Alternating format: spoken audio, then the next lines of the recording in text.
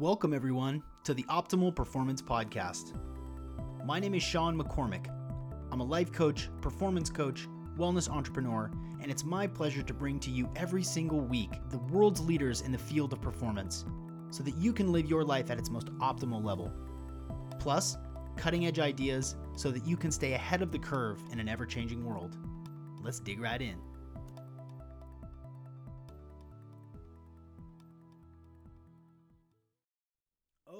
What's up, everybody? Welcome back to another episode of the Optimal Performance Podcast.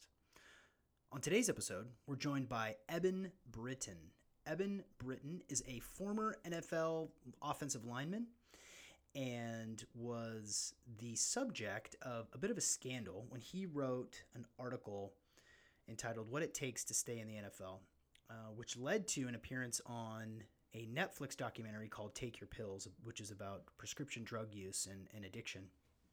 And in addition to his outspoken proponents of cannabis use, especially for athletes, he's also an advocate, and he's also the co-host of Hot Boxing, a really amazing podcast with Mike Tyson.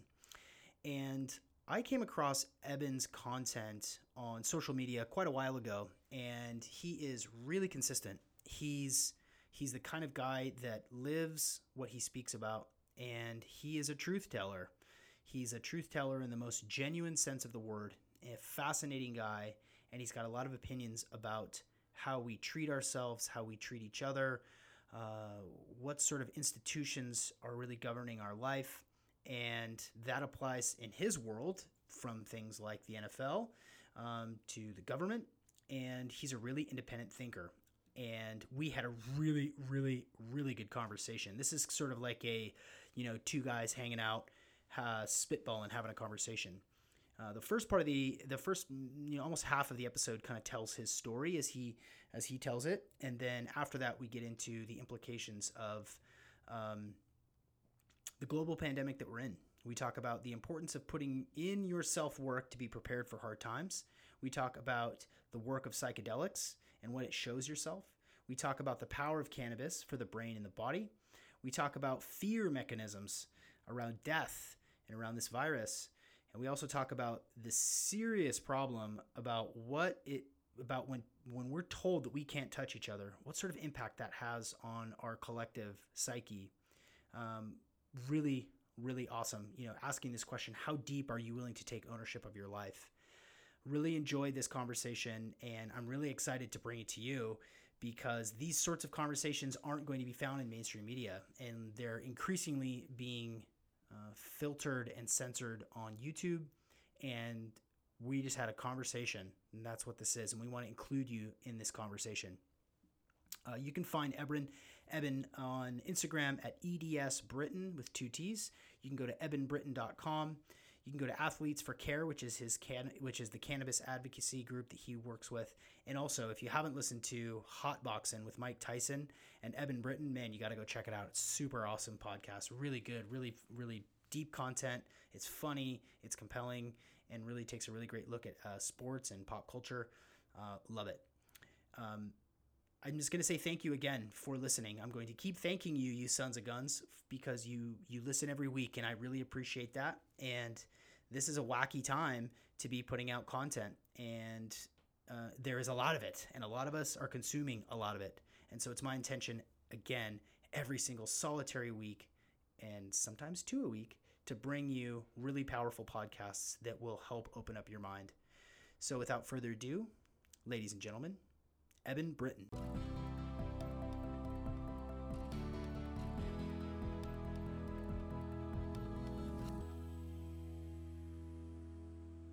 And I'm here with Eben Britton, who's the host of Hot Boxing with Mike Tyson. He's a writer, philosopher. And if you do not follow him on Instagram yet, please do yourself a favor. Eben, welcome to the Optimal Performance Podcast. Hey, my brother. Thanks for having me. So I came across your friend and mine, Harold Turk, who was on the podcast a couple of months ago, and he's a Maori body worker. And I heard his name from following you on social media, and then Oh, hooked up with him and was like, dude, I love what you're doing. This looks amazing. yeah. And so I just wanted to say thank you for sharing your story, sharing your network, and telling people about the healers that are available to us, because now is the time for great healing. And so I just wanted to start by showing gratitude for you speaking your truth, because it is really refreshing. Thanks, brother. I Yeah. didn't know that's how you got connected to Harold. Yeah. Yeah, Harold has been, super beneficial for me and my healing journey since coming out of football. And, I think that work in particular is really tapped into a truth that I learned through my career in football and brutalizing my body, and what I came to, and the knowledge I've sort of accumulated. It really resonates in Harold's work. And, we could get into that overarching idea more, but Harold is the real deal for sure. Yeah. Yeah, his approach, the way that he thinks about linking the body with emotions and doing work at processing. We have these bodies, and Yeah, they get traumatized one way or another. They yeah, get beat up, they get neglected, they get overfed or underfed, or yeah. underused or overused. And yeah, so well, that's cool. I'm glad you now know how I found Harold. That's dope, man. Yeah. Yeah, well, I think, I mean, just, this is one of my things that, is becoming, I'm really being confronted with in this, coronavirus time is, we've been so indoctrinated with this idea that everything is so compartmentalized. There's our body over here, there's our mind over here, there's our thoughts over here. Food doesn't matter. What you put in your body doesn't matter because there's a pill to take care of it, there's a shot to take care of it. Go on living however the fuck you want to live. Don't worry about it. The medical establishment will have an answer for you, whether it's a pill or a shot or a drug, et cetera, at the end of the day.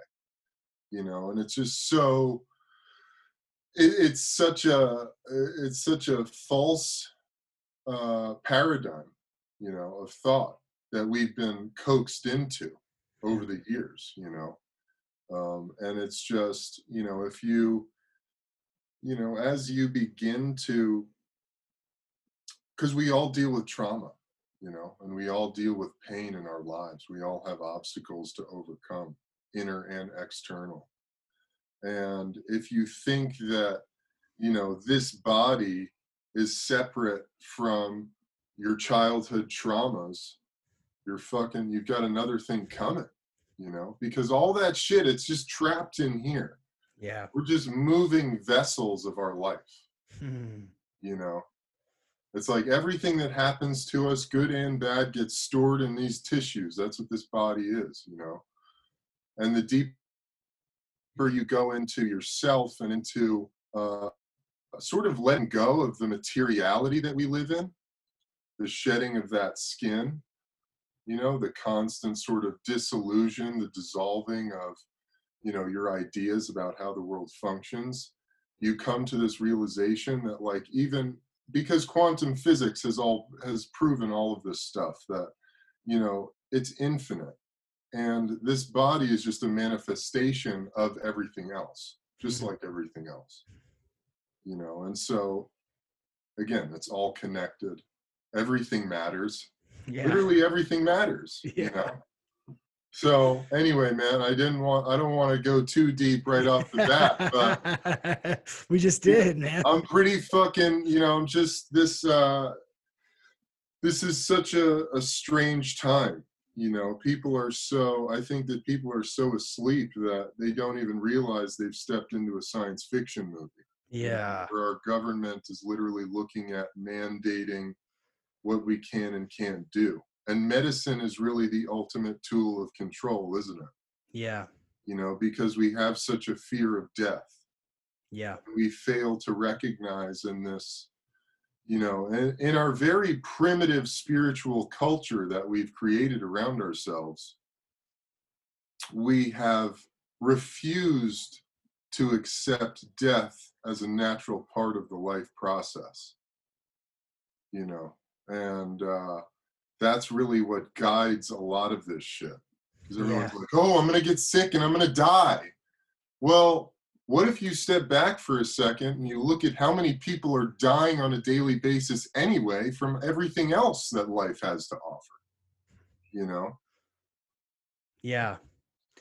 That level of awareness to cut through, and I've demonized culture in the past, but culture, I'm a big Terrence McKenna fan, and Terrence, one of my favorite Terrence So, McKenna quotes is, culture is not your friend. And and when I I when I first heard that, I was like, oh man, like, well, but I like shoes. I Mhm. like sports. Like, is that okay? It's okay to like shoes. It's okay to like sports, but it isn't my friend. It isn't here to take care of me. It isn't here to connect with me on a deeper level. Uh, I want to back up a little bit, uh, Yeah. because your journey from a career in the NFL to, the first time, I didn't follow your NFL career, but I did see Take Your Pills, the Netflix documentary, which kind of like blew my mind. And then, I kind of watched you kind of pop up here and there, and continuously and incessantly share your story, tell your truth, speak your truth. And so I'm a little curious as to how you got into a place in which you transitioned your life from one lane into infinite number of other lanes. Mm. I'm wondering when that moment kind of came for you as the host of Hotboxin, as an advocate for cannabis, as a sharer of the Toad. Like, how did that journey unfold for you? Because I think a lot of us want to travel a similar journey. Mm. Um, well,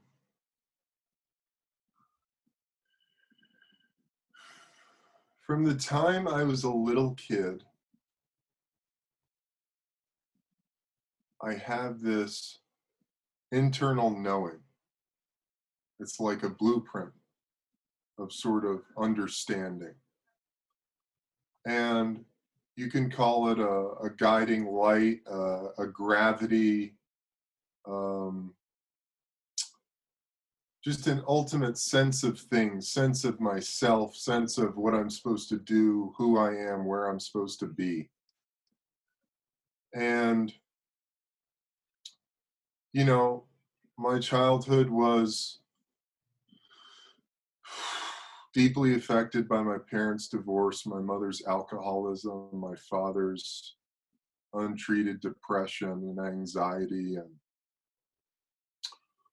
not having a ton of stability in that childhood. And then one day, but like still always knowing that I had something to offer and I had something to contribute to the world, to share with the world. And somewhere along the line, I remember I was very little. I was at my grandparents' house in Connecticut, and I'm watching the TV during the summer, and it's the Jets and the Giants training camp. And I remember seeing that and just falling in love with the vision of becoming one of these armored heroes, one of these warriors. You know, I was like, that's what I'm going to do. And funny enough, my mother would never let me play until I was in my freshman year of high school. Finally, she let me play football. She was like, you're going to get hurt. You're going to get hurt. And then finally, I had my dad help me convince her to let me play. And, you know, literally as soon as I stepped on the field, you know, all the coaches were like, if this dude works, if you work hard enough, telling my parents, if this kid works hard enough, he could play on Sundays. You know, he'll be buying you a house in 10 years. And so football became this like savior. I was so angry and pissed off, and, you know, because of sort of the environment that I had come up in, you know, alcoholism, depression. You know, I grew up in really a family of men, but there was a lot of like that masculine bullying and pushing and constantly just being fucking tested, you know. And I felt like, you know, and football became this vessel to help me prove to the world how fucking big and badass I was and how tough I was. And, you know, so in high school, started getting all the scholarship offers. So the dream perpetuated itself, you know. But that being said, like from the time I was 13, everything I did, you talk about manifestation and visualization, everything I did in my mind's eye was about making it, seeing myself getting drafted to play in the NFL. How I ate, how I trained, you know, how I watched film, how I studied the game, etc. Like I was just absorbed in it, you know, and it turned me into the greatest player I could possibly be, you know. And then I made it to the NFL and I reached the top of this mountain that I'd been climbing for so long. And I was like, fuck, is this it? You know, this is it. Here I am. I don't feel whole. I still have more to prove. I've got more to prove now. There's never enough, you know. I'm never enough. I never did enough. You know, I've got the car, I've got the house, I've got whatever I want. And I'm still miserable. I'm maybe the most miserable I've ever been in my life. You know, and through that process of being in the NFL, I fell in love. I got married. I had a daughter. Well, I'll put it back in the proper order. I fell in love, had a daughter, got married, you know, and God bless my wife. She's just, you know, my guardian angel. And my daughter is just like, brings me to tears to think about, you know, what she means to me. And, you know, and so I'd had enough. 6 years in the NFL, man. I beat my body to shit. Back surgery, shoulder surgery. My back surgery, I came back from that. My third year was playing my ass off. 10, 11 weeks into the season, I'm paralyzed from the waist down because I've got an infection in the disc where the surgery was. So I've got to go on 8 weeks of intravenous antibiotics. Fucking, you know, you talk about probably a career ender, but I ended up pushing it through and got 3 more years in, you know, just because it was my life, you know. And through that process, you know, also seeing the business of football. I've always been just, I'm a loyalist. You know, I have a lot of honor. You know, carry myself in a way where, you know, I had a lot of respect and love for my teammates and my coaches. Like these were my family, you know. And I came into the NFL and I had a solid rookie year. Going into my second year, I herniated the disc, L5-S1, really fucked me up. In the midst of that, you know, trying to like grind through that, because it really you know, it was like the end of OTAs, the spring practices. I, you know, injured this disc. I herniated this disc. And, you know, my right leg was completely useless, you know, and I spent basically, you know, up until week 6 when, thank God, my shoulder got dislocated twice in the game against the Chiefs, where finally my season was just over. You know, I was in misery, you know, dealing with this injury, this back injury, sciatic pain running down my leg. I couldn't feel my foot on the ground.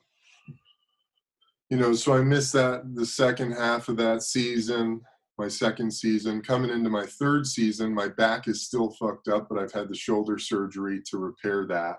You know, in the midst of that, I'm having all sorts of experiences with, you know, my own personal reactions to opiates. you know, taking these opiates after surgery. This is where I started to learn about, what these things did to you. Mhm. Forget about the fact that, just to play in a NFL season, 99% of the guys in the locker room are taking a daily regimen of some prescription anti-inflammatory or another every day, multiple times a day, whether that's Cataflam, Indocin, Celebrex, etc. You name it, shit that's just tearing up your digestive system, your liver and kidneys. But then I was on this regimen of opiates, following my shoulder surgery. And even, you're taking them after games, but that's just like to take the edge off. You're given an envelope of pills getting on and off the plane, coming in and out of the locker room, so you're just popping those like, hey, this is how I can't play unless I have this. Mm. But really like experiencing the rage and the irritability, the sleeplessness. At the end of the day, the painkillers don't do anything for the pain. Mhm. They put you in a worse situation than you were in before you took them. And so I was like, fuck that, I'm just going to smoke weed. Oh yeah. Because intuitively and that's the thing, going back to this inner knowing, it was like intuitively I can smoke weed. Yes, this is illegal, or I could be ostracized if anyone found out I did this, but I wake up the next day feeling better. Now I trust my intuition over trusting what this outside of me is telling me I should do. Yeah. But that's just me, and maybe I'm blessed because of who my parents were, or just my experience on that road. I was like, I'm taking these pills, they make me feel like shit, I get a fucking migraine. I'm being an asshole to the people who are taking care of me, my wife, my mother, like asshole, my brother, cursing at people, and that's a side effect of taking things like Vicodin or, Oxycontin, etc. Mm-hmm. And I was just really aware of that. I was like, wow, I am just not myself when I take this. Like it's a hair trigger to the rage, And with cannabis, it was never like that. It was like I actually felt better. I decompressed. I was able to sleep through the night, etc. Wake up feeling better. So I was like, that's interesting. And I followed that throughout my, really from the time, I think, the first time I consumed cannabis when I was a teenager. I remember it always being a good experience. Yeah. I've had really intense highs that were very scary trips, but the after effect was always very positive. Mm-hmm. Body felt good. Mind felt clear, So by the time by the time I got to Chicago, so I spent 4 years in Jacksonville. My last year in Jacksonville, more of the business of football took over. I'd worked my ass back after that, intravenous, the back infection that really just should have ended my career, to be honest. But I worked my ass off, got back, was starting by the beginning of my 4th season. And then game 1, we're in Minnesota. I get a guy thrown into my left ankle. It's a low high ankle sprain. Really bad, can barely put pressure on it. I missed like the next 4 games, come back way too early, still couldn't even move to my right because my left foot was so destroyed. But they rushed me back. They're like, Eb, you should be back. You should be ready. And all week I'm saying, guys, I'm not ready. I can't move. Go into the game against one of the best pass rushers in the league, this guy, Geno Atkins. I'm playing left guard. Get my fucking ass kicked. I get benched at halftime. And that was really like the final betrayal for me, Mm-hmm. And they never really explained to me why, They never acknowledged that I was injured the whole year, you know, and they rushed me back, and I felt betrayed. You know, I felt totally like the entire idea of what I had believed in for so long was just, it meant nothing. It meant Hmm. nothing to them because this is a business to them, you know. And so, you know, that was supposed to be a year where I was working for a new contract, and by the end of it, really, I was like, I think I'm done with football. I'm done playing. You know, I talked to my wife. She's like, hey, whatever you want to do, that's cool with me. I'm on your team. You know, no matter what you want to do. I talked to my, you know, I talked to my dad. I talked to some of my teammates, some of the older guys. Brad Meester, who's like a 10-year veteran center, one of my great mentors during my time in the NFL. And he was like, hey man, look, I totally get it, dude. Trust me, every year I'm like, I'm not coming back. You know, but he's like, maybe you sign with a new team. Maybe you find you love it again. You know, maybe you find your love for the sport again somewhere else, you know. But and then you at least you gave it a shot, you know, and you can say definitively, I'm done, or let's keep it going, you know. So Um, I did. I gave it a shot. I went into free agency. I had a couple of workouts. I ended up with the Bears. That first year in Chicago was pretty magical. You know, I fell in love with the game again. I realized I became like the sixth O lineman, swing tackle, and then I was also playing monster tight end. So I'd come in like 20 to 30 snaps a game at tight end, which was really fun. And they wrote, yeah, by the end of the year, they wrote this whole article about how much more productive the offense was when I was in there than when I wasn't, which was pretty cool. And so coming out of that year, I was sort of sucked back into this idea of, you know, what it was. And, you know, I was going into free agency again. And I thought that maybe I'd get a solid deal coming out of that. Didn't really. Ended up signing back for one more year with Chicago. And that year was really the year that showed me, you know what, you're done. I'm done. You know, this was plenty. I tore my hamstring like second day of pads and training camp, ended up getting cut after the last preseason game, which devastated me because I loved this group of coaches. And again, I'd fallen into the trap of football as a family. You know, in the NFL, it is until it's business, you Sure. know. And so, you know, they actually signed me back after week one. It was sort of some sort of vindication for me when, you know, three of my buddies went down in the first half against the Bills of game one, and the GM is on the phone with me saying, Eb, we need you back. And I'm like, oh, okay. Yeah. You know, and so I come back, but that year was, you know, it was really the year of like, this is the end. You know, my appendix exploded Jesus. during the bye week. My wife, daughter, and I flew from Chicago back to LA because they were retiring my jersey at my high school. And I'm like doubled over. I've got this, like, I'm starting to feel sick. Like I'm feeling sick, like kind of throughout the day. It was Halloween day. And they're doing this ceremony for me, and there's a game afterwards. And I'm like feeling just weird. Like I've got kind of like cold sweats going. Like I feel like I've got, you know, I kind of feel like I have to shit, but I can't. And there's kind of a pain in my side. And it got progressively worse.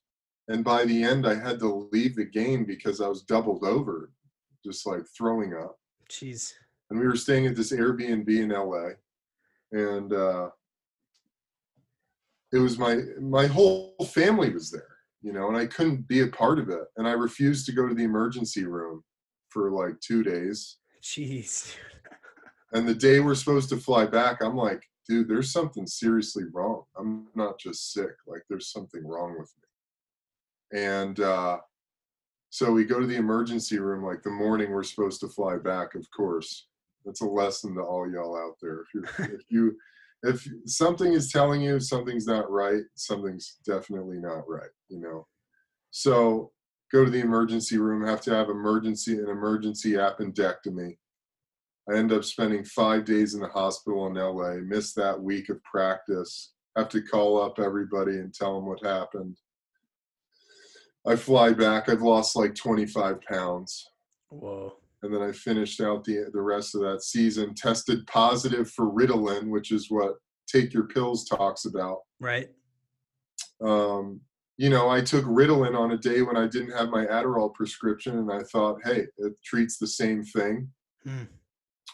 They both treat ADHD. I had a therapeutic use exemption to take Adderall for my ADHD, which was all through the team, etc. So I took a Ritalin thinking it was probably the same. And if I even did test positive, then I'd have a good argument. You know, by the end of the season, I get a letter that I failed a drug test for Ritalin. You know, I go into the thing and they slap me with a 4-game suspension anyway. And, you know, I took it as a sign from the universe that, hey, man, you know, you can be done if you want to. Yeah. And then it was time to decide what came next. Then it was time to figure out what you wanted to be, who you wanted to be, what you wanted to do. Yeah. And so, you know, God bless my wife. She's an attorney. She had just taken the California bar, passed it. So I thought, let's head back to California. Let's set up shop there. Who knows? At the time, I hadn't even really put football, you know, taken football off the table yet. But, you know, the 4-game suspension made it sort of difficult to see like what that would look like. Even though a couple months later, I was getting calls from all these different teams. We were living at my in-laws' house in Pasadena while we were looking for a house in LA. And, you know, my wife had passed the bar, so she's figuring out like getting a job as an attorney. And so, you know, I was like, I had been turned over from my football agent to a book agent to start writing a book proposal. I had majored in creative writing at Arizona. Sometime in high school, I really fell in love with writing and the art of writing and telling stories. And so I had this throughout my football career. The interesting thing is, and it's sort of a tale of forewarning for young athletes, but I even, you know, was hesitant to identify myself wholly as a football player because I had this artistic background. You know, I had this idea, well, when I'm done playing football, I'm going to be a writer. So that's sort of what I started in on. And my wife goes, Eb, you've got a fucking stack of journals that you've been writing in since, you know, your freshman year of college. You've got a book here, dude. Yeah. You know, so it was thanks to her, you know, she really planted the seed, like writing a book is the next step. That's the logical next step. So I worked with this book agent. Meanwhile, I'm getting calls. I'm like working on this book proposal. I start getting calls like Atlanta, Buffalo, and they want to fly me out for a workout. And I'm like, okay, let me think about it. And, you know, by the end of the day, this was probably sometime in April or May, getting these phone calls. And I'm like, I can't bring myself to get on the airplane to fly there. You know, I would feel like I'm wasting my time just going to the airport and getting on a plane and flying there. You know, I'm done. Yeah. Totally done.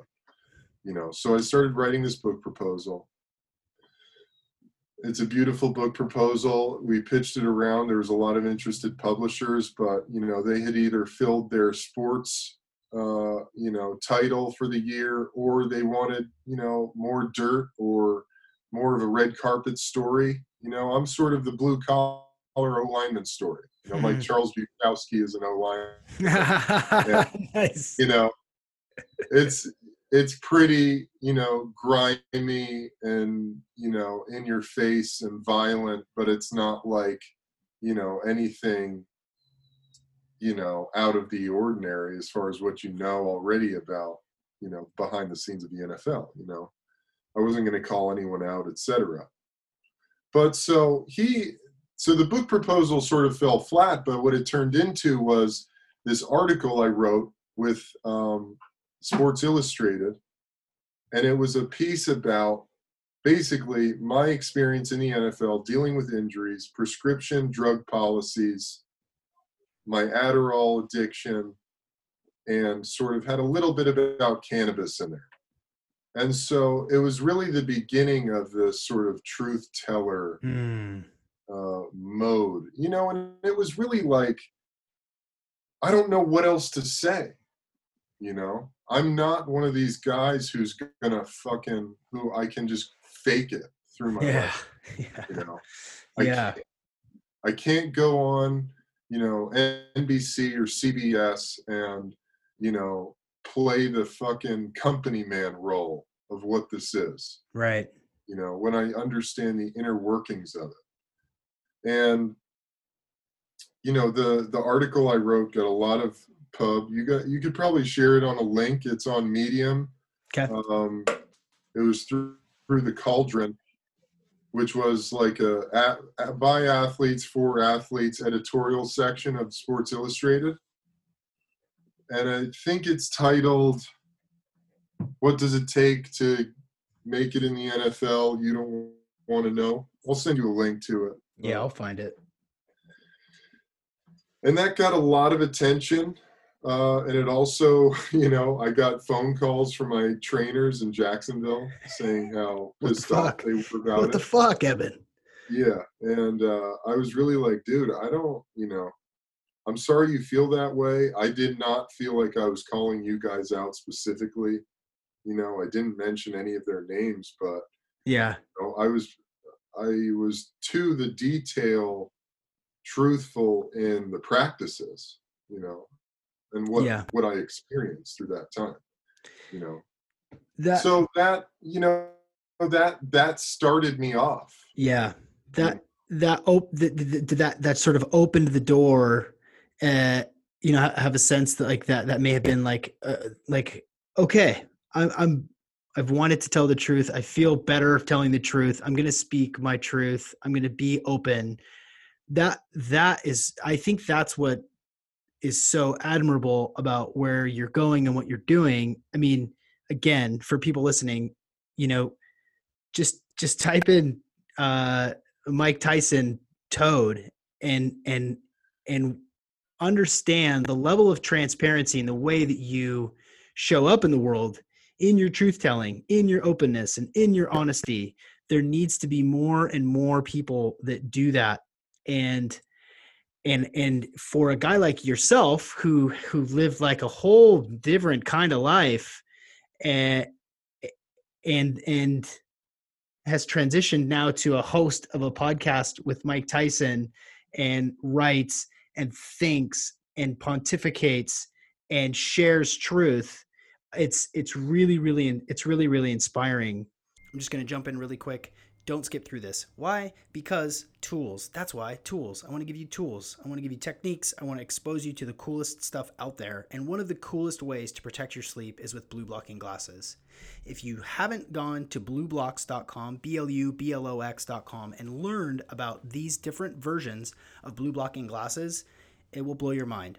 The glasses that I think are most relevant for people right now are the glasses that protect your eyes from blue light in the evening time. When the sun goes down, your body wants to sleep. But if you're looking at screens, watching the news, in bed, after the sun goes down, it's really screwing with your circadian rhythm. And the Sleep Plus glasses are the world's most advanced blue and green light blocking glasses, addressing the exact frequencies of light required after dark to optimally produce melatonin for restorative sleep and health. These are my favorite, coolest looking blue blocking glasses, and they're crazy effective. There is a distinct difference between wearing these at night and not wearing these at night. We're all going to look at screens, so you might as well protect your eyes and protect your sleep and protect your immunity by investing in some blue blocking glasses. Go to blueblocks.com and use the code OPP for 15% off your blue blocking glasses. A lot of you have already jumped on this and already purchased them. Far out. I'm so happy to tell you about this, and I'm happy that Blue Blocks and Andy are nice enough and believe in this podcast enough to sponsor it. So thank you for that. And now back to the episode. I'm curious about how you think about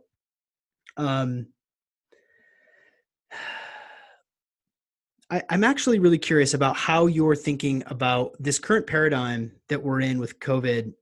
You know, they're calling it a quarantine, but it's really a lockdown. How do you manage mentally? Just because I'm a fan of the way that you think and the way that you share your story. Um, how do you, maybe it's not how does everybody else keep their shit together, but how do you keep your shit together in the midst of all of these global shenanigans? Well, first of all, it's not easy, you know, No. and I've had some massively dark days in the last month, you know, and you know, first of all, I feel really blessed that I've put in an immense amount of work on myself over the last 5 years to put me in a place now where I can be a source or a place of stability for others, you know.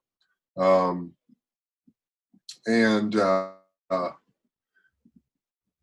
you know, I think it's really fascinating where we are, you know, and you know, this thing, that this place that I've ended up at is the result of literally 4 to 5 years of committed daily meditation practice, um, praying, connecting with spirit, connecting with my inner self, the source of who I am, doing really deep work like with Harold, you know, excavating old trauma through my physical body, um, you know, ayahuasca ceremonies, other plant medicine ceremonies. And it's really been about, you know, shaving away the shit. You know, everyone wants to like intellectualize and, you know, tell really cool stories about, you know, what ayahuasca trips are and what psilocybin trips are. And, you know, at the end of the day, what these substances do is they take you back to the core of you. It's all just comes back to you, Yeah. you know? And there's nothing outside of that, you know. Yes. It's just like who you are and what you're supposed to do here and what your life is all about. That's what it shows you, you know, and it allows you to just strip away all the shit, you know, because we're constantly like, and unless you're a person who's willing to do this type of work on yourself and do self-reflection and and commit to therapy and go into the really ugly places of yourself that scare you and, you know, acknowledge them, confront them, make peace with them, because the truth is it's never going away. Right. You know? Right. Our fear, our anger, our anxiety, it's never going to go away. We're human beings. Like, this is part of the stew that we are a part of. Right. So you might as well just become a master of it, Yeah. you know? So, you know, where I'm at right now is, and my journey with cannabis has sort of led along this as well, you know? So I became an advocate for cannabis. I should just throw this in there.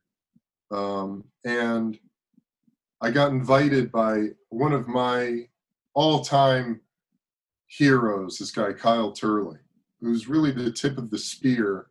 You know, a lot of people want to say it's Ricky Williams because he was like the guy that sort of stood up for himself during his playing days, and Ricky deserves a ton of credit, you know, for bringing all of this to the forefront. But Kyle has really been sort of the tip of the spear in his post-football career about medicinally what cannabis can offer football players and human beings in general. Yeah.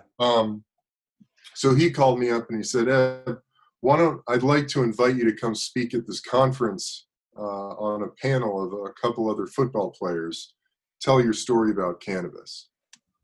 And I said, all right. And at the time, you know, I was still pretty, hold on, let me close my door.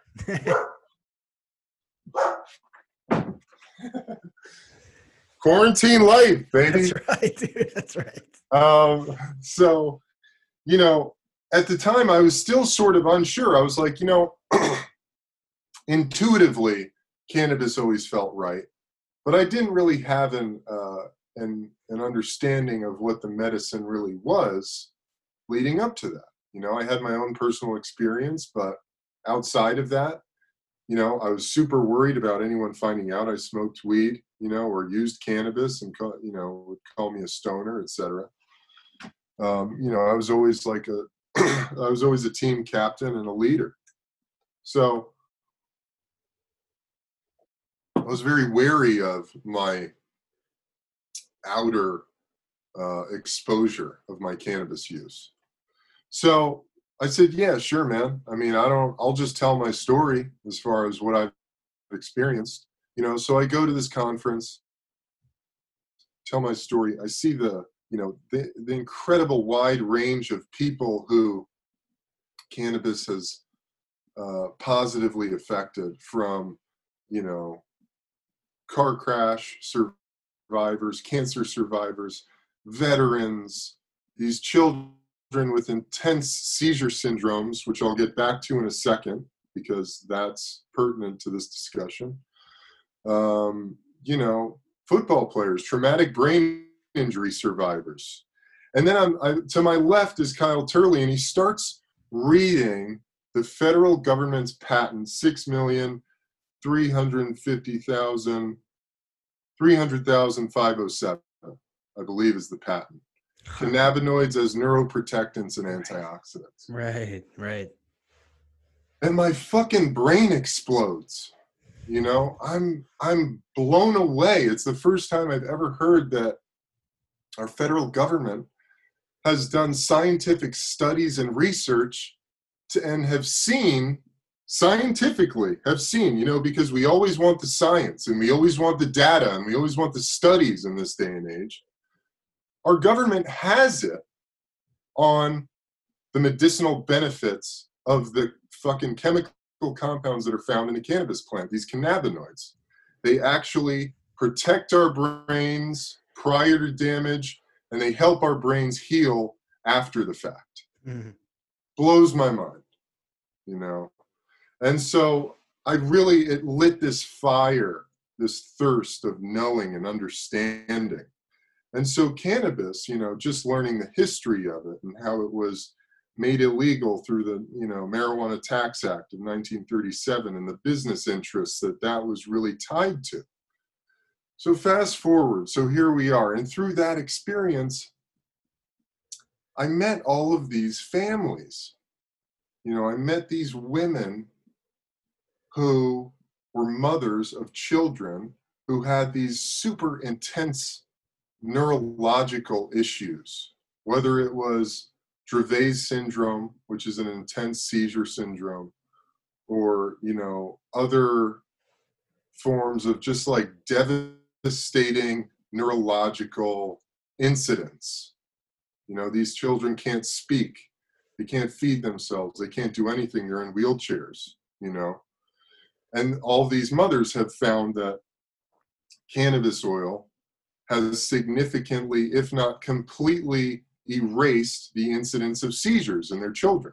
It's been incredibly beneficial, helped their children to start to form words and to be able to speak, etc. Like amazing, fucking miraculous stuff.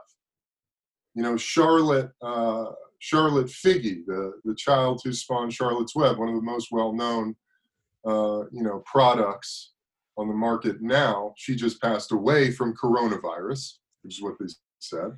Right.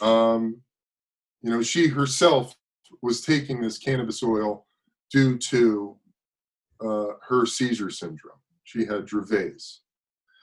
So I'm meeting all these mothers, and I'm getting to know them. And every one of these mothers says that the issue started right after a vaccine. Now, you know, you're a parent, I'm a parent.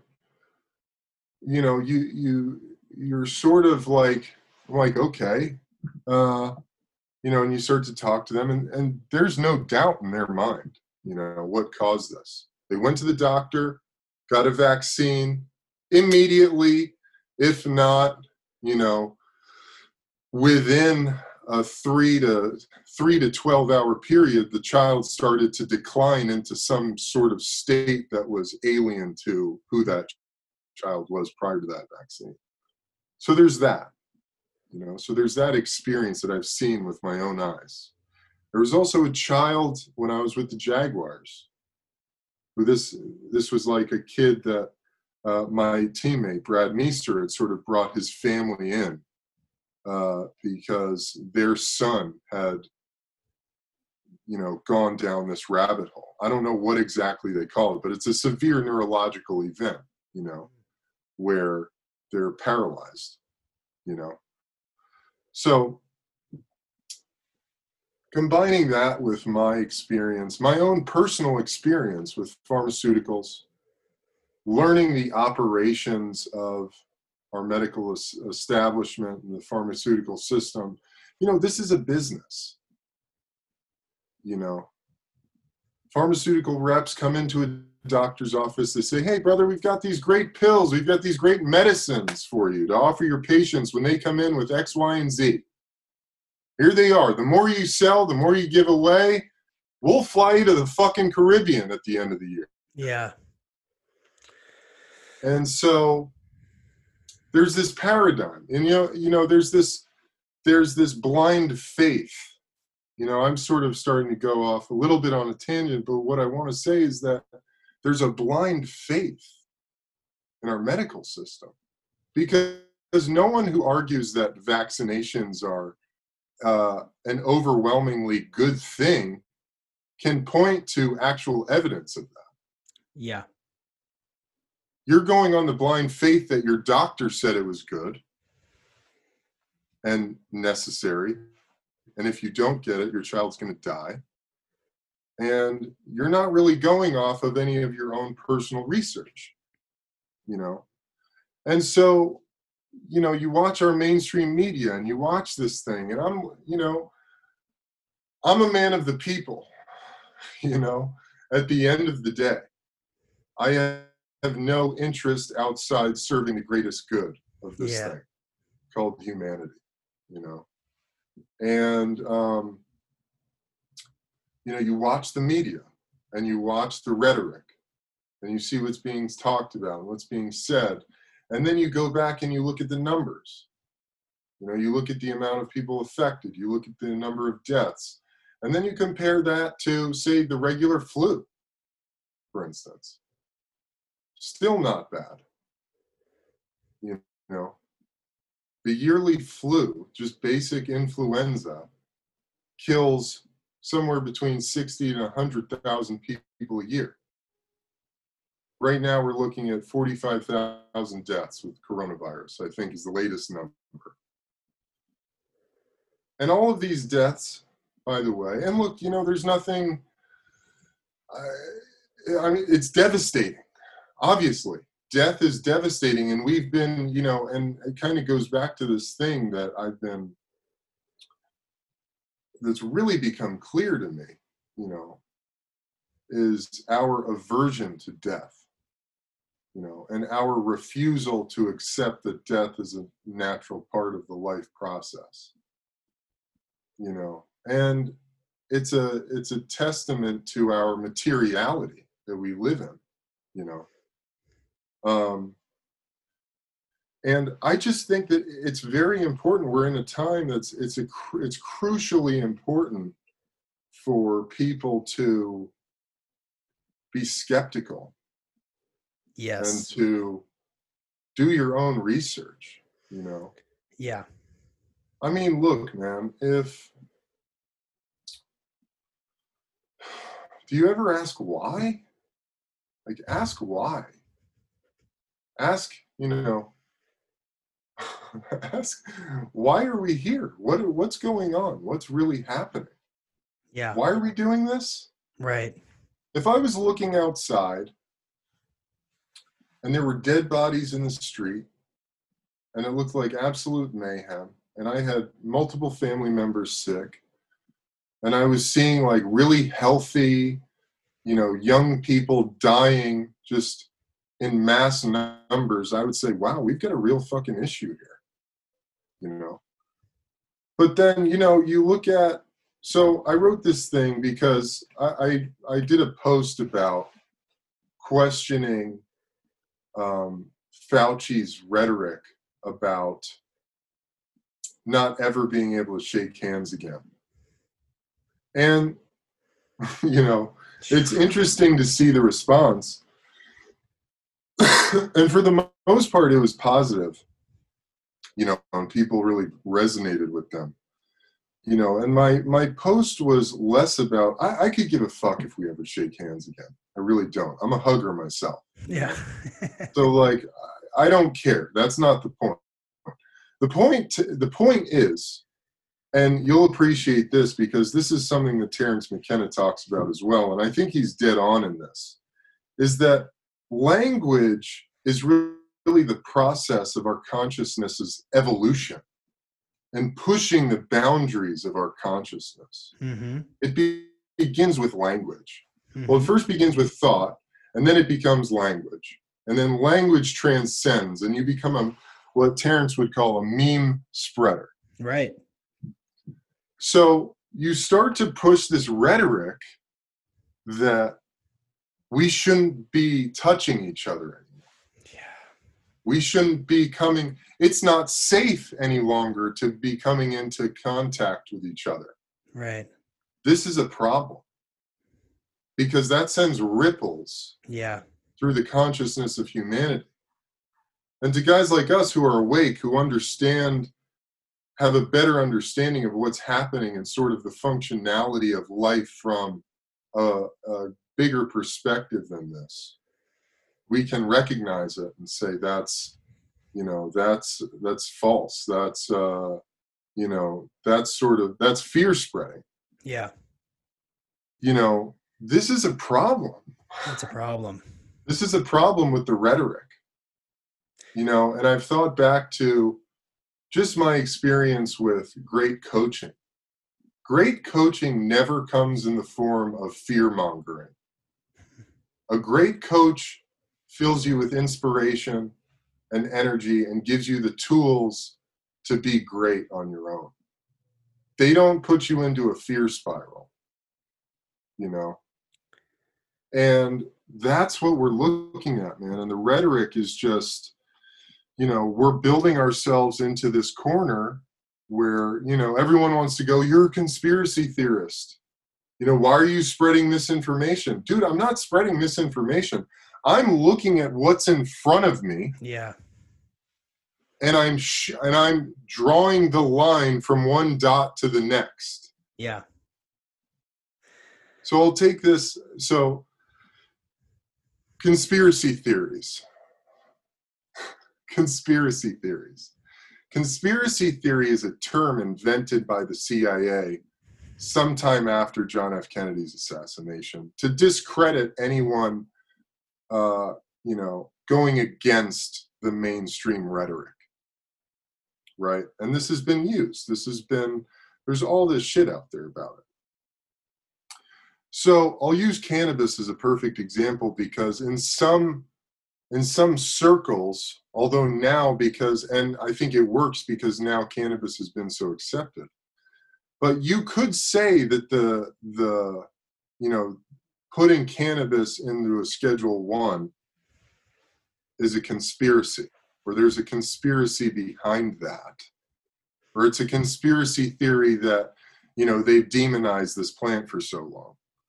Well, let's rewind, let's take it back. First of all, cannabis is like a 10,000 plus year old medicine. That's just as far as we know of. Been used to treat everything from insomnia to impotence and everything in between. The fibers of the plant have over 25,000 industrial uses. At one time, it was the most valuable resource of the most powerful military operation in the world, the British Navy. The War of 1812 was fought because Napoleon cut off Great Britain's hemp supply from Russia. That was one of the reasons they went to war. Cannabis was a well-known, very widely used aspect of the American pharmacopoeia up until 1937. You could go to the local pharmacy You could get cannabis tinctures, oils, etc., to treat all sorts of things. There were hashish parlors all over the place. This was Henry Ford was making car parts out of hemp fibers that were more durable, lighter, stronger than the steel that he had been previously using. So what happens? In 1937, you've got William Randolph Hearst, who owns a shitload of paper tree farms. He's the largest publisher in the world, probably. And then you've got the DuPont family, Steel and Oil. And they come together with Harry Anslinger, who's the head of the Federal Bureau of Narcotics, now known as the DEA. And they create the 1937 Marijuana Tax Act. And they basically make the production, cultivation, and sale of cannabis illegal. Now, is this a conspiracy? Or is this business? This is fucking business for these guys. They didn't give a fuck. They didn't care. They cared up until the point when it started to infringe on their business interests. Selling more paper, making more paper products, and selling and building with steel, using steel as the, used materials of the time. And then you combine that with Harry Anslinger's racist ideology and his beliefs. And he's like, yeah, let's demonize the blacks and the Mexicans. Let's say that this is a danger to society. And then that gets carried over with Nixon. And Nixon's two, biggest rivalry groups at the time were African Americans and the hippies. So what did he do? He demonized both cultures. Went on a drug war against both, raiding homes, imprisoning people, etc. So is this a conspiracy, or is this just business? It's business. Yeah. So then you start to look at our situation now, and you see who's involved. Is it a conspiracy to say that Bill Gates has a business interest in spreading the use of vaccines? No. He's invested billions of dollars into it. Yeah. Fauci's been tied to the same shit for a long time as well. Yeah. They have business interests.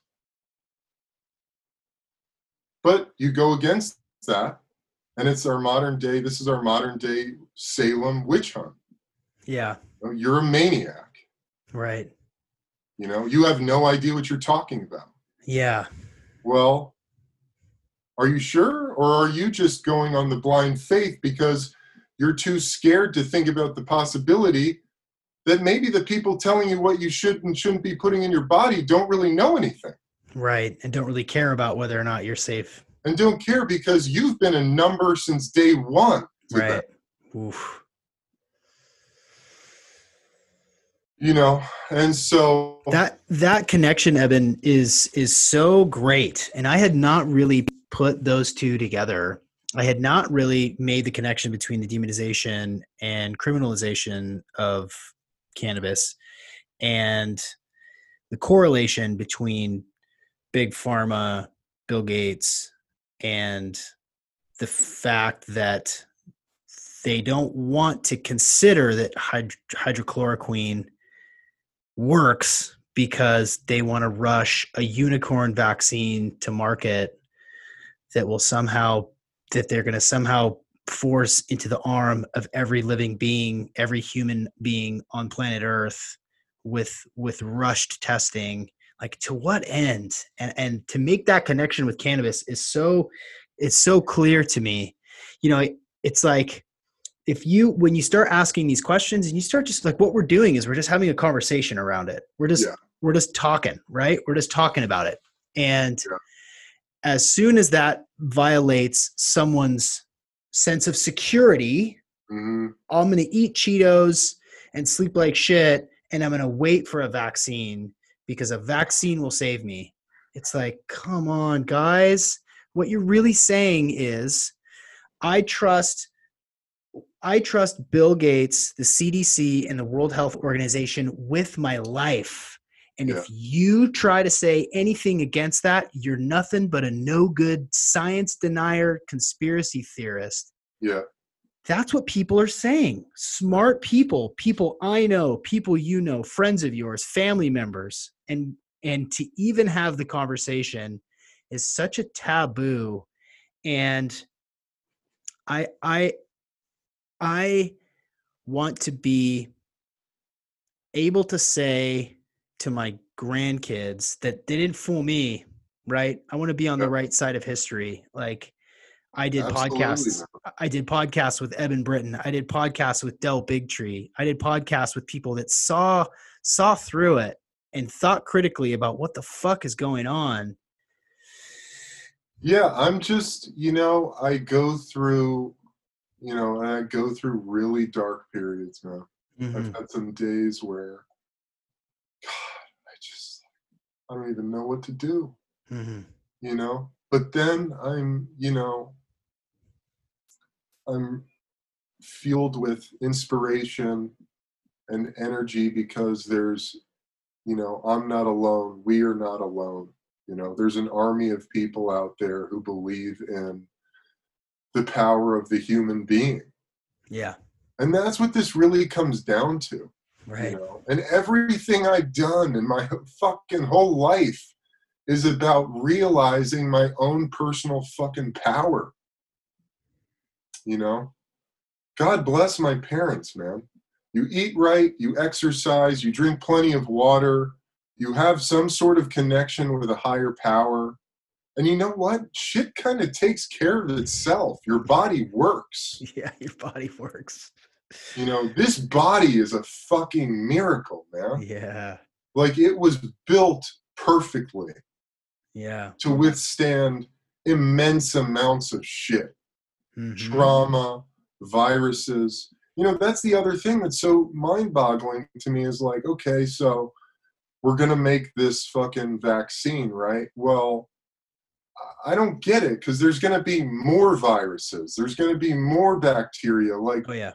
Since the dawn of time, we have grown and evolved with bacteria and germs and viruses, coexisted, lived alongside of. Right. And that's never like, when did we just become so feeble and weak and helpless that, we can't survive without a vaccine? What? It's super disempowering and it's super disempowering to the humanity. It's disempowering to the individual. And what it does is it makes people scared. And when people are scared and fearful, what happens? Their immunity goes down. When you're in a fight or flight state, you're more susceptible to be sick from just about anything, like that. I think people are missing that a little bit too. Yeah. And to not have faith that your body is strong and capable. We were really hoping. I went and got tested for the antibodies a week and a half ago. Just went down to a LabCorp and they did the pinprick test. Because I there was like 2 days where I had the chills. I'm in Seattle, so it's still cold. Had the chills and had some body aches for like 2 days, and it was a little strange. So I went and got tested, and I was really, really hoping that I had it. I was really, really, really hoping because I was kissing my kids and sharing drinks and cuddling, and I was really hoping that I had it so that I could build a lifelong immunity because there's going to be a COVID-20 and a 21 and a 22. And the flu shots don't fucking work, and they make you more susceptible to a negative response from the actual virus. Yeah. Forget about trying to share that too. Yeah, People just like don't buy it. Right. I get sent links of, the Bobby Kennedy article written by his family members saying, we love him, but he's our uncle, but here's why he's wrong. It's like, dude, the guy's sharing the same science. He's sharing science. What do you want? Right. Are you blind? Like, what are we looking at? Yeah. I feel like I'm back in the cannabis thing, because when I came into the cannabis advocacy, Everyone's like, oh, you just want to be a stoner and smoke weed. It's like, no, I'm looking at science here. Yeah. I'm looking at, thousands of years of anecdotal evidence, people describing how this shit benefits. And then there's scientific studies now. Our government has them, And I just, it's what it is it's all dogmatic, Yeah. The science people want to shout that the religious people are the dogmatic nuts. Yeah. But science is as much of a dogma as religion. Totally true. It's all dogma. Right. This really, the theory, it's a theory of how viruses work. Yeah. Okay. All right. Okay. All right. Yes. Yes, you're right. These are theories. This is Koch's postulate and Louis Pasteur plagiarizing the other guy. I'm sorry, guys. Look, that's what it is. It's still theories. Yeah. At the end of the day, it's all just theories on how the world around us functions. Mm-hmm.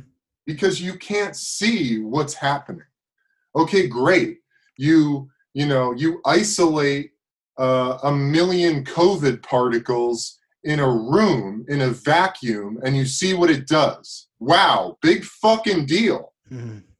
Even if you put a human being in there, you couldn't watch what happened. Right.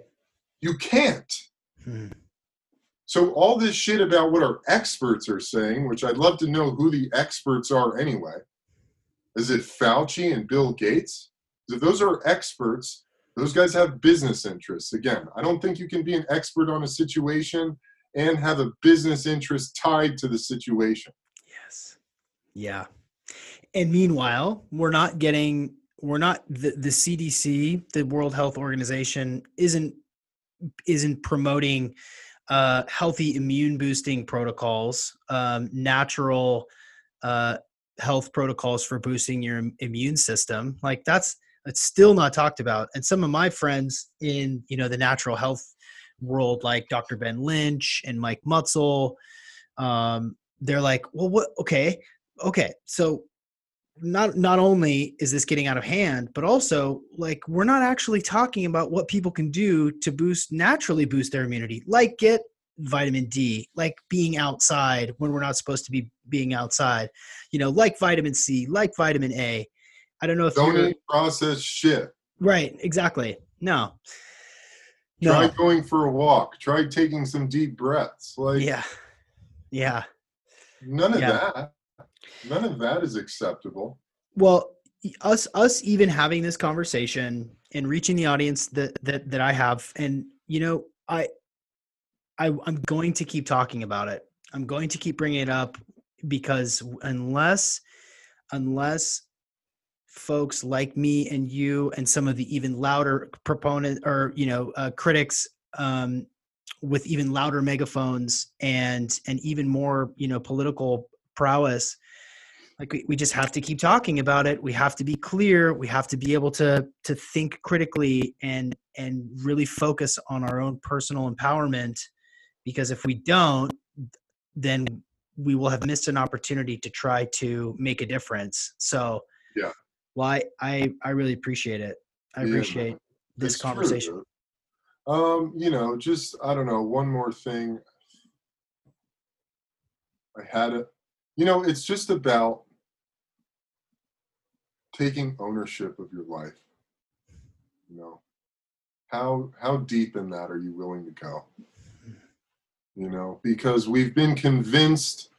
What's so funny to me is that, we've been convinced that, life is so fragile and death is so taboo. And yet no one's living for shit. You're living to fucking buy and consume shit. And you're living someone else's dream. Like, cut that shit out, man. When are you going to take ownership of your own life? Rather than just blind faith say, yeah, I never understood this. You know, God bless doctors. I've had some incredible surgeons. I've had some great doctors in my life, you know. But to be honest, the fundamental part of medicine should be, you know your body better than anyone else does. You're the one fucking living in it. You know, it's only when you've just become so disillusioned with the experience of being a human that you forget about paying attention to what you're doing. Yeah. I eat this. How do I feel? Do I feel good or do I feel like shit? Right. You know, most people can't even get there. Right. You know, you're just like guzzling sodas and eating fast food. And you're going, man, I'm a diabetic. I'm obese. I feel like shit. I guess I need a pill or something. Right. No, you need to stop eating the shit, you know, because it matters. Like everything matters. Yeah. You know, so I want to ask, because I do like to close. This has been a really great conversation. I wish we had a few more hours, because yeah. maybe Well, I'll come back, man. Yeah, I'll do part two. Yeah. Anything before I ask the last question, which is a fill in the blank question? Is there anything that you would like to speak out if people want to get in contact with you or follow you, or any sort of group that you want to advocate for? Please share. Yeah. Follow me on Instagram at EDSBritton. That's my main platform. I do a little bit on Twitter, but that's for the most part. And also, ebenbritton.com, you can find, I do a lot of writing and a lot of musings on these various topics. So head there, check that out, subscribe. And, other than that, check out my organization, Athletes for Care, which is a cannabis advocacy group for athletes of all ages, to come in and get education, resources, have access to resources, and come into an incredible community of people who believe in the power of natural healing and community. Beautiful. Okay, so if you would fill in the blank and elaborate as much as you'd like. I know this catch people's off, but fuck, okay, whatever.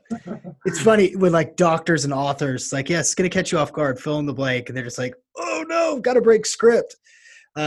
Feel free to elaborate as much as you'd like, but please, based on everything that you know, fill in the blank. Everyone would benefit from knowing.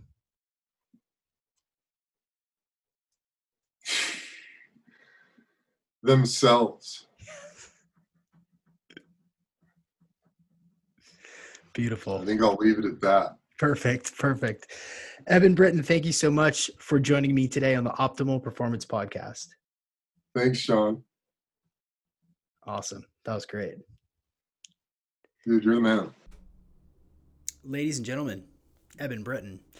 I hope that was illuminating for you.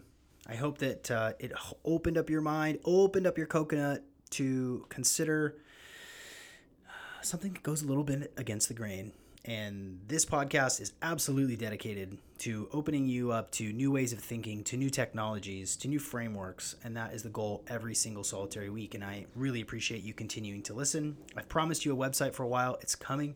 And I'm going to have some cool add-ons, some really great tools that will be free to you and will give you an incentive to go check out optimalperformancepodcast.com, which is a really long URL. I know that. But I'm working on it. I also wanted to mention that this podcast episode is brought to you by Natural Stacks. You've heard it 1,000 times, and there's good reason for it. I was having a conversation with one of my coaching clients the other day. She said, hey, I need some insights on vitamins. And I said, there's really kind of 3 vitamins that I think everybody should take. One is magnesium for relaxation, for your mitochondria, and to help you relax and go to sleep at night. Also, krill oil, fish oil. DHA is really critical for brain health. And the third, especially with people being stuck inside, is vitamin D. And so those 3 products are made at the highest level of quality at Natural Stacks. You can go to naturalstacks.com and you can stock up and use the code OPP15 for 15% off. These are sort of essential daily things that I take and now my clients take, and I think you should take them too, because we got to protect ourselves and increase our immunity. If you're still listening at this point, I thank you. I am appreciative of you. I love you, and I really hope to connect with more of you one-on-one. I'd love to get emails from you. You can email me at Sean, S-E-A-N, at SeanMcCormick.com, soon to be with the Optimal Performance Podcast. I'm going to have you join a sweet newsletter that's going to give you awesome tips, sort of behind-the-scenes stuff that I think you're going to really love. And also follow me on Instagram at Real Sean McCormick and Optimal Performance Podcast. And also, I'm going to say it again, if you need a tool to deal with your crazy mind, if you're freaking out and anxious or stressed or depressed, you have access to an amazing tool that's called the Stop Method. Go to stopmethod.com, learn the free tool, and if you'd like to take it a little bit further and sign up for a free coaching strategy session with me, it's 30 minutes long. It's going to be worth your time. I guarantee it. It's free. Why wouldn't you try it? Thanks everybody for listening, and I will see you on the internet.